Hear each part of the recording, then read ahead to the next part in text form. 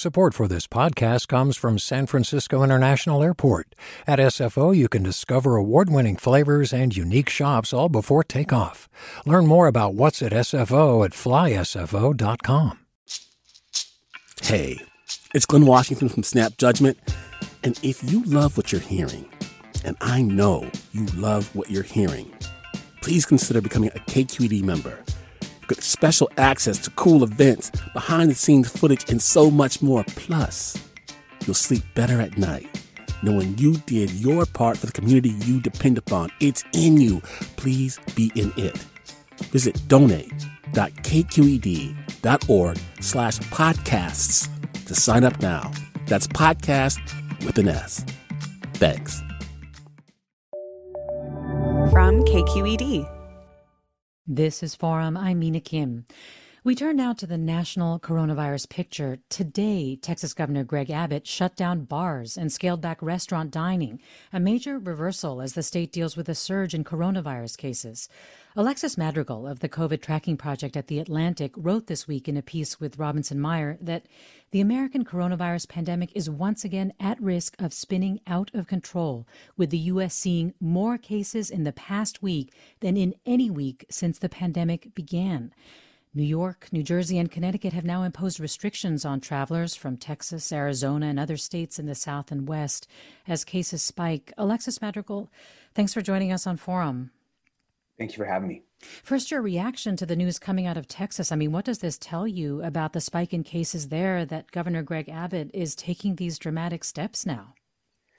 Well, I guess I would say it's not that dramatic given what we know is happening there. That they need to do more? That they need to do more, yeah. I see that as more of a bare minimum for what could or should be done there. It's a really difficult problem to have such a large nation and that has had the outbreak in just such different places. In the Northeast, things got really, really, really bad, but most of the rest of the country took kind of a glancing blow and then everybody shut down. Now you have in the South and West an uncontained outbreak, which has locked in lots of infections over the next couple of weeks, showing up in our data. And people are realizing, like, the virus is still the virus. It's still going to spread. It's still going to kill people. People are going to be hospitalized. And we're seeing that. It's not just that cases are going up. It's that hospitalizations are going up basically in lockstep. So it's, I guess my main reaction to it is that governors probably should have seen this coming, but the economic pain of the shutdowns led people to some magical thinking that they could reopen their economies, even though there was a lot of viral infection in their communities. And now we're seeing the effects of that. Yes, I mean, some of the numbers in your piece are just jaw-dropping. You're talking about how Texas on June 1st had 600 new cases of COVID-19. And then, just before you published your piece, that 5,000 cases, and hospitalizations doubling in the same period. And as you said, it's not just cases, it's hospitalizations, and it's also the test positivity rate, right? I mean, this is what Dr. Anthony Fauci keeps saying is a real indicator of more infection in the community, not just more testing. That's exactly right. I mean, it is true that the United States tests far more people than we did before, which means we're probably capturing a larger percentage of the real number of infections that are out there become confirmed cases.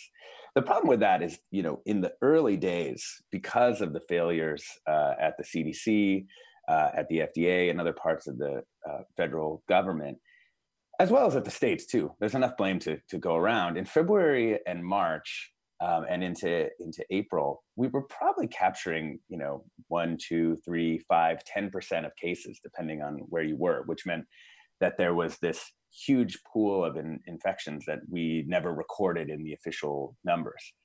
This time around, we're testing more people, so we're getting higher numbers of cases, but we still don't know what percentage of cases we're actually capturing.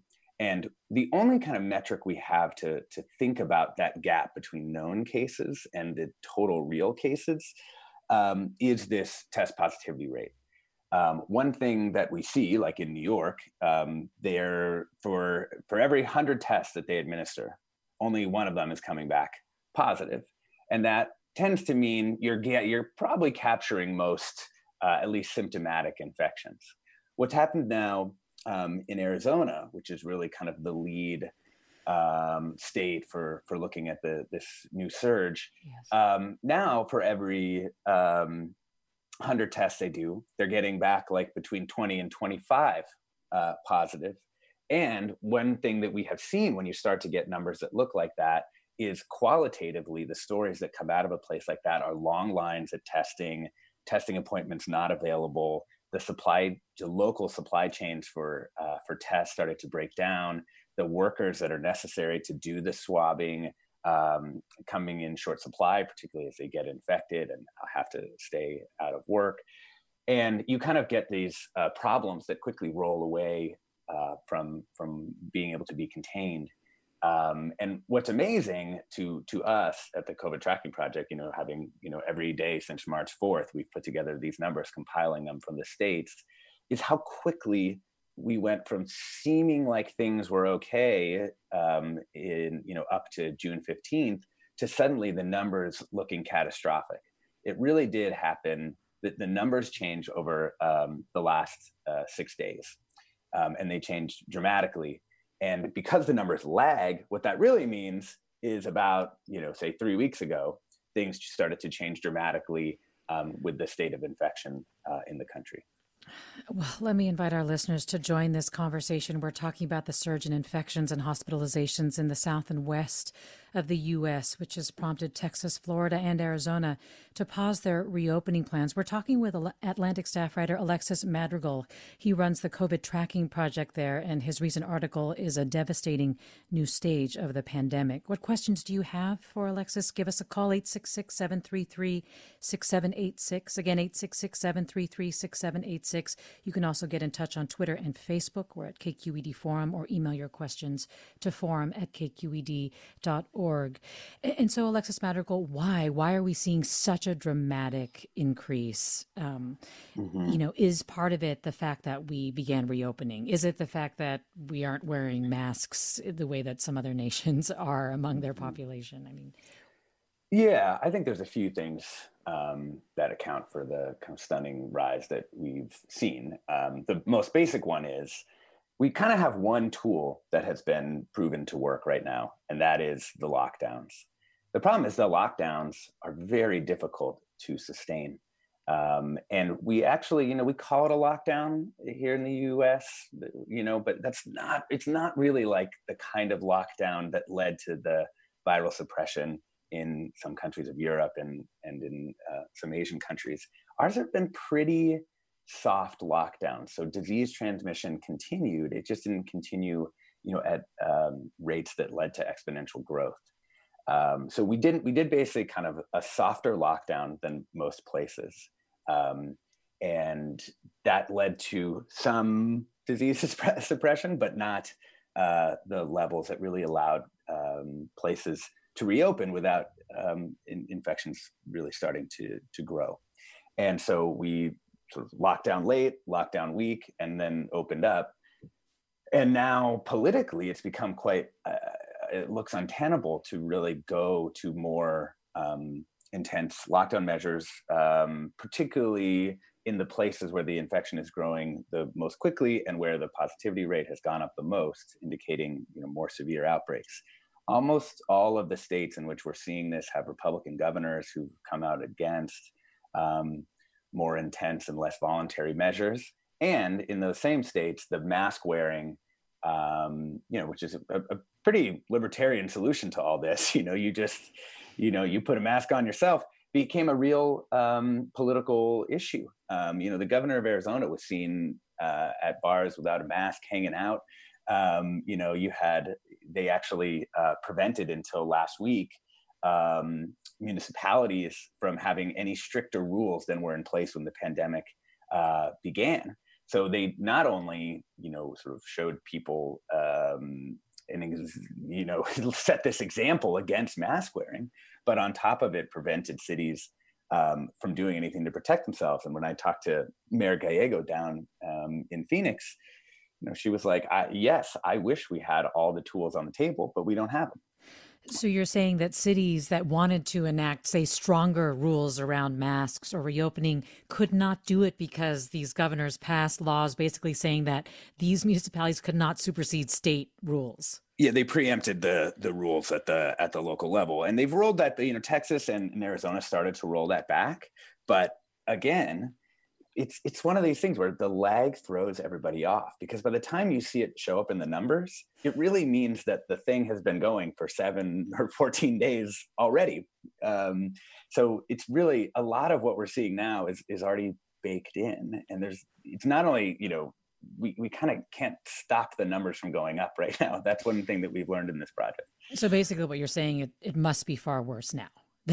Yeah. Oh, definitely. If you were to, if you, 3 weeks ago. Exactly. And, I think everyone should be prepared to see these numbers go up a lot more. All that said, I do want to say a couple other things. On a per capita basis, the Northeast actually got hit much harder than the South and West have been hit so far. So I can just put some numbers to that. At the sort of peak of known cases in the Northeast, and keep in mind, there were even more than this, a lot more than this. There were about 317 cases per million reported, like at the peak day. Right now in the South, the number's like 136. So, less than half on a per capita basis. The problem is that the South, at least as defined by the census, is like more than twice the size of the Northeast. And so in raw absolute numbers, even if the South doesn't get hit as hard as New York, which had sort of a world historically bad outbreak, the numbers could still be higher, especially because we're capturing a larger number of infections. So, there's some, we don't actually know how bad it is yet in Arizona. And we can't compare it very easily to New York, again, because we were sort of blind with no testing when the infection was really growing in New York. And so we're kind of in a way, we're sort of seeing the takeoff of this virus in new places with kind of eyes wide open for the first time. And it means, for example, that we don't know what percentage of people are going to die relative to the cases, right? The sort of case fatality rate. We just haven't known how many cases we had until quite recently, when testing started to come up to levels that might actually capture a significant number of them. Well, this listener writes, Italy, Spain, New York, these places were hit hard initially and are not seeing a spike. In the absence of a vaccine, isn't a surge inevitable, which would mean the job of officials is to shield those at high risk and ensure hospital capacity? Well, it's a good question. There has been a lot of talk. I've seen a lot on Twitter and in the discourse of saying, well, why are we shutting down all of society? Why don't we just protect the most vulnerable? And my response to this has become, well, show me the plan to protect the most vulnerable then. Show me the plan to actually protect nursing homes and long-term care facilities. Like, show me that plan. Because the truth is, most places don't have one. They have some guidelines that, it would be good if you tested in these nursing homes and care facilities. It would be good if you, had like an equity plan so that Black communities specifically weren't hit too hard, where we're seeing, just incredible disproportionality in the number of Black people dying. So show me that plan, and then sure, let's talk about that.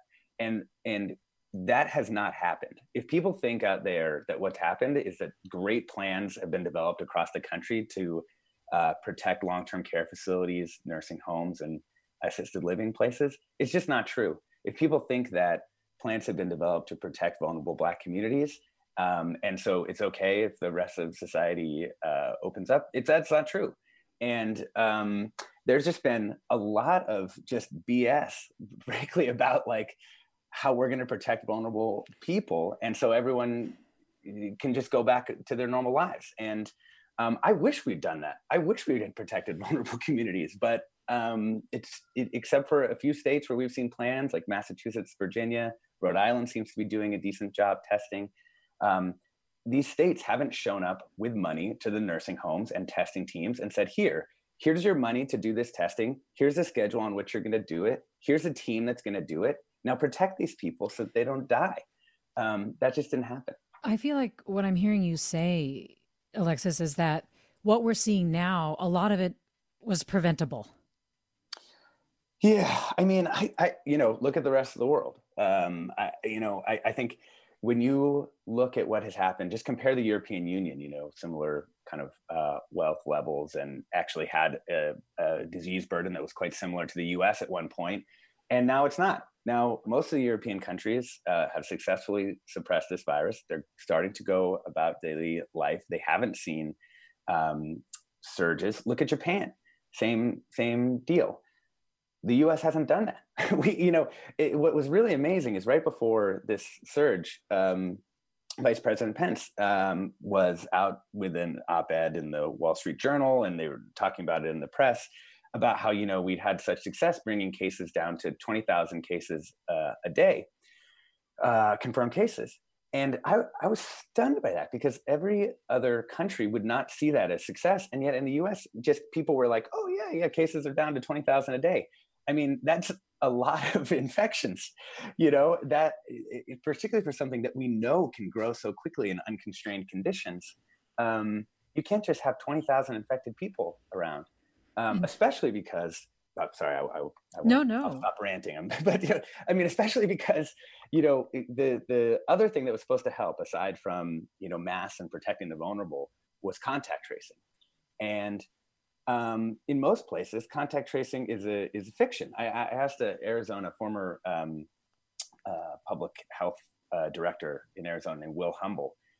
I told him that I was worried about contact tracing, particularly in I'm Mexican, in Mexican communities in which people have different citizenship status. You got undocumented people, you got documented people, and I worried that it would be difficult to do contact tracing. And he cuts me off and he goes, yeah, but that would assume that they're actually doing contact tracing in Arizona, and they're not doing very much of it. And so in the hardest hit place of this second surge, you are just up on the very, very basics of contact tracing. And of course, the more cases you have, the harder that task becomes. And so contact tracing infrastructure can become totally overwhelmed immediately, which I'm certain has happened there now.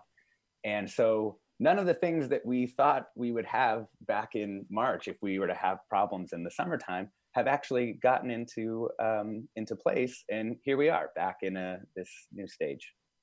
Again, we're talking with The Atlantic's Alexis Madrigal. He runs the COVID Tracking Project. And I'd like to go to Maria in Oakland. Hi, Maria. Join us. Hello? Hello. Yes. What I would like to know is, why is it that nobody, the media, nobody mentions the protesters? Because they're the ones that are a petri dish. They're basically spreading the disease or spreading the virus, and only because they're not showing signs or whatever. But they're the ones. I mean, we're doing our job. We were locked down for 3 months, and then all of a sudden they come and then they start doing all the no mask, no social distancing, no washing hands, and again, nothing says anything about it. Maria, actually, I do know that KQED has been working on a story related to protesters, and actually, I think that they were talking about how there wasn't a significant spike as a result of the protests in California. But Alexis Madrigal, correct me if I'm wrong here. Yeah, Maria, it's a really good question. We were, my reporting partner, quite worried. Obviously, I mean, like, Black people experience health outcomes that are terrible and that are due to systemic racism, and police violence is part of that. And the protests, the idea of the protest seemed justified to me. At the same time, that doesn't mean that there wasn't some risk involved. We have been tracking in individual cities that had large protests, like Minneapolis, for example, New York, where we saw major protests. I still think it's too early to definitively say what's happened. I can say that the numbers that we're seeing here probably are not a result of the protests. You mean here in California? Here in California, as well as in other places. But it's hard to know. We just haven't seen a clear signal from protests into greater spread. It's tough because there's a lot of confounding factors, right? The opening up of general life were happening at the same time as the protests really beginning. And so it may be that it's very difficult for us, particularly in the short term, without like really high resolution data, to be able to say, yes, these protests did or did not contribute. I would say the early evidence has been surprising to me personally that we haven't seen more of a signal that the protests had a large effect. Well, that's, I think, the most I can say. Radu writes, we should get as many people infected as possible before flu season is done, as long as the hospitals aren't overwhelmed, which they aren't. China, South Korea, and Japan have shown that extinction is a fool's errand, since they continue to have community transmission after they'd supposedly killed it off. There's this thought, I find it sort of remarkably callous thought, I suppose. And I also think it really that argument really depends on how good your society is at protecting the most vulnerable who are likely to die. And I would just ask the listeners out there, how good do you think the United States is at protecting the most vulnerable people? Like, what are our maternal death rates for Black women? How are things going with our unhoused population? How do we treat the most vulnerable people in the United States? And if we think that the US is great at protecting vulnerable people, then perhaps you could say, yeah, sure, let's go full herd immunity. The other thing that I would say is, if you look at places that have tried to do that, the examples cited there are not places that went for herd immunity at all. They did not do that. If you look at places that tried to go full herd immunity, oftentimes they've had to pull it back. The US healthcare system is not, is fairly brittle. It's been a lot of hospital beds have been taken out of the system over time. We also know that it's not just having a bed. We know that when you go to that kind of surge capacity, you get a lower standard of care. So people are then basically, if you let this thing really go unchecked, tons of people get infected. Even if you have surge capacity that allows you to technically take people into the hospital, we know that the standard of care suffers under those circumstances. And the last thing I want to say about it is, who gets turned away from the hospital? Again, this goes to sort of the racial equity lens. Who gets turned away from the hospital and who gets admitted is something that we need to talk about, because we know from the other sort of medical anthropology and sociology literature that it's going to disproportionately be brown and Black people who get turned away from those hospitals. In terms of containment, I mean, the outbreak in New York was largely contained in the Northeast region. Do you think it will be harder to contain the outbreaks that we're seeing from Florida to Arizona? I just don't see how it stays contained. I've been asked this question for a long time. I was on a run out in the wilds of EB Mudland, so I wouldn't see anybody. And it just dawned on me, like, we're fighting this on a state by state basis, and yet you can cross borders of the states here. And what is the plan? We're also have reopened more, so there's just been a lot more interaction generally. Yeah, exactly. I mean, it's just, once it dawns on you that we're fighting this state by state and that you can't win state by state, then what's going to happen? And I think that's what we're seeing. And if you look at the states that sort of border right now where the larger outbreaks are, so places like Missouri, Ohio, places like that, and eventually I think look to Virginia as an early indication of this. Like, this thing is not going to stay in the states where it initially broke out. It's only because the Northeast went with such heavy measures that they were able to get this thing under control. And the worst thing is the people there suffered a lot, and a lot of people died. A lot of people had to stay in apartments with kids for weeks and weeks on end. They got it under control. New York has the best looking numbers of any place in the entire country now in terms of testing positive rate and the amount of testing they're doing of the population. And now they just have to sit there while other states who are letting this outbreak go just fly into LaGuardia, and that is, they've asked, of course, it's worth saying, they've asked people to quarantine themselves coming in from the hottest states for the outbreak. But what are their real tools to actually make people do that? I mean, it's a really, really tough situation. And I don't see it being contained in the places where it currently is. Well, a couple more comments from our listeners. This listener writes, do you have a sense that people have relaxed on sanitizing, 20-second hand washing, and masks? It seems like those practices would help stop the spread of other illnesses, such as the flu and common colds. I wish people would be more cautious, regardless of coronavirus. And Jackie writes, there have been so many media outlets that promote irresponsible behavior and against masks and distancing. I have a son away at college, and he's bombarded with the message that the virus is not a problem. I also have educated, well-off Republican friends who have espoused all of the protection practices as socialist. Alexis Madrigal, you've been talking about sort of the delay, right, in terms of knowing when and how bad things were because of the fact that statistics tell us what was happening in the community 2 or 3 weeks ago. I mean, when do you think we will know the true death toll of this surge that we're talking about today? It's going to be a while. It's going to be a while. We've been trying to really get a hold, and other places too. I mean, the more official bodies like the CDC and Tom Frieden, who's the former CDC director, who now is running another organization called Stop Pandemics. Everyone's trying to get a hold of like, well, what does this lag really look like? It's just that it's right now kind of estimates.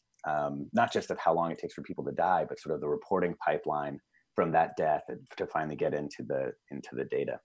It's been surprisingly long. I mean, I think like if we look at a month, then I think that makes sense. And so, I would say we expect on our team that the deaths have been falling for quite some time. And we expect that trend to reverse next week at some point. The thing is, I've given a lot of downer things. There are some reasons to hope that younger people are getting infected, and maybe there will be less death than in the first round. Yes, that's what the CDC was suggesting. And also the last positive that you note in your piece is that we are testing a lot more, though not quite enough, It sounds like. Well, Alexis Madrigal, thanks so much for talking with us this morning. Really appreciate having you on. Thank you. Alexis Madrigal, his piece is A Devastating New Stage of the Pandemic. It's in The Atlantic this week. He's also running The Atlantic's COVID tracking project. Thanks also to our listeners for their questions and comments. We will be looking at the unhoused community in the next hour and how they are faring amid the pandemic. So stay with us for that. I'm Mina Kim. You're listening to Forum.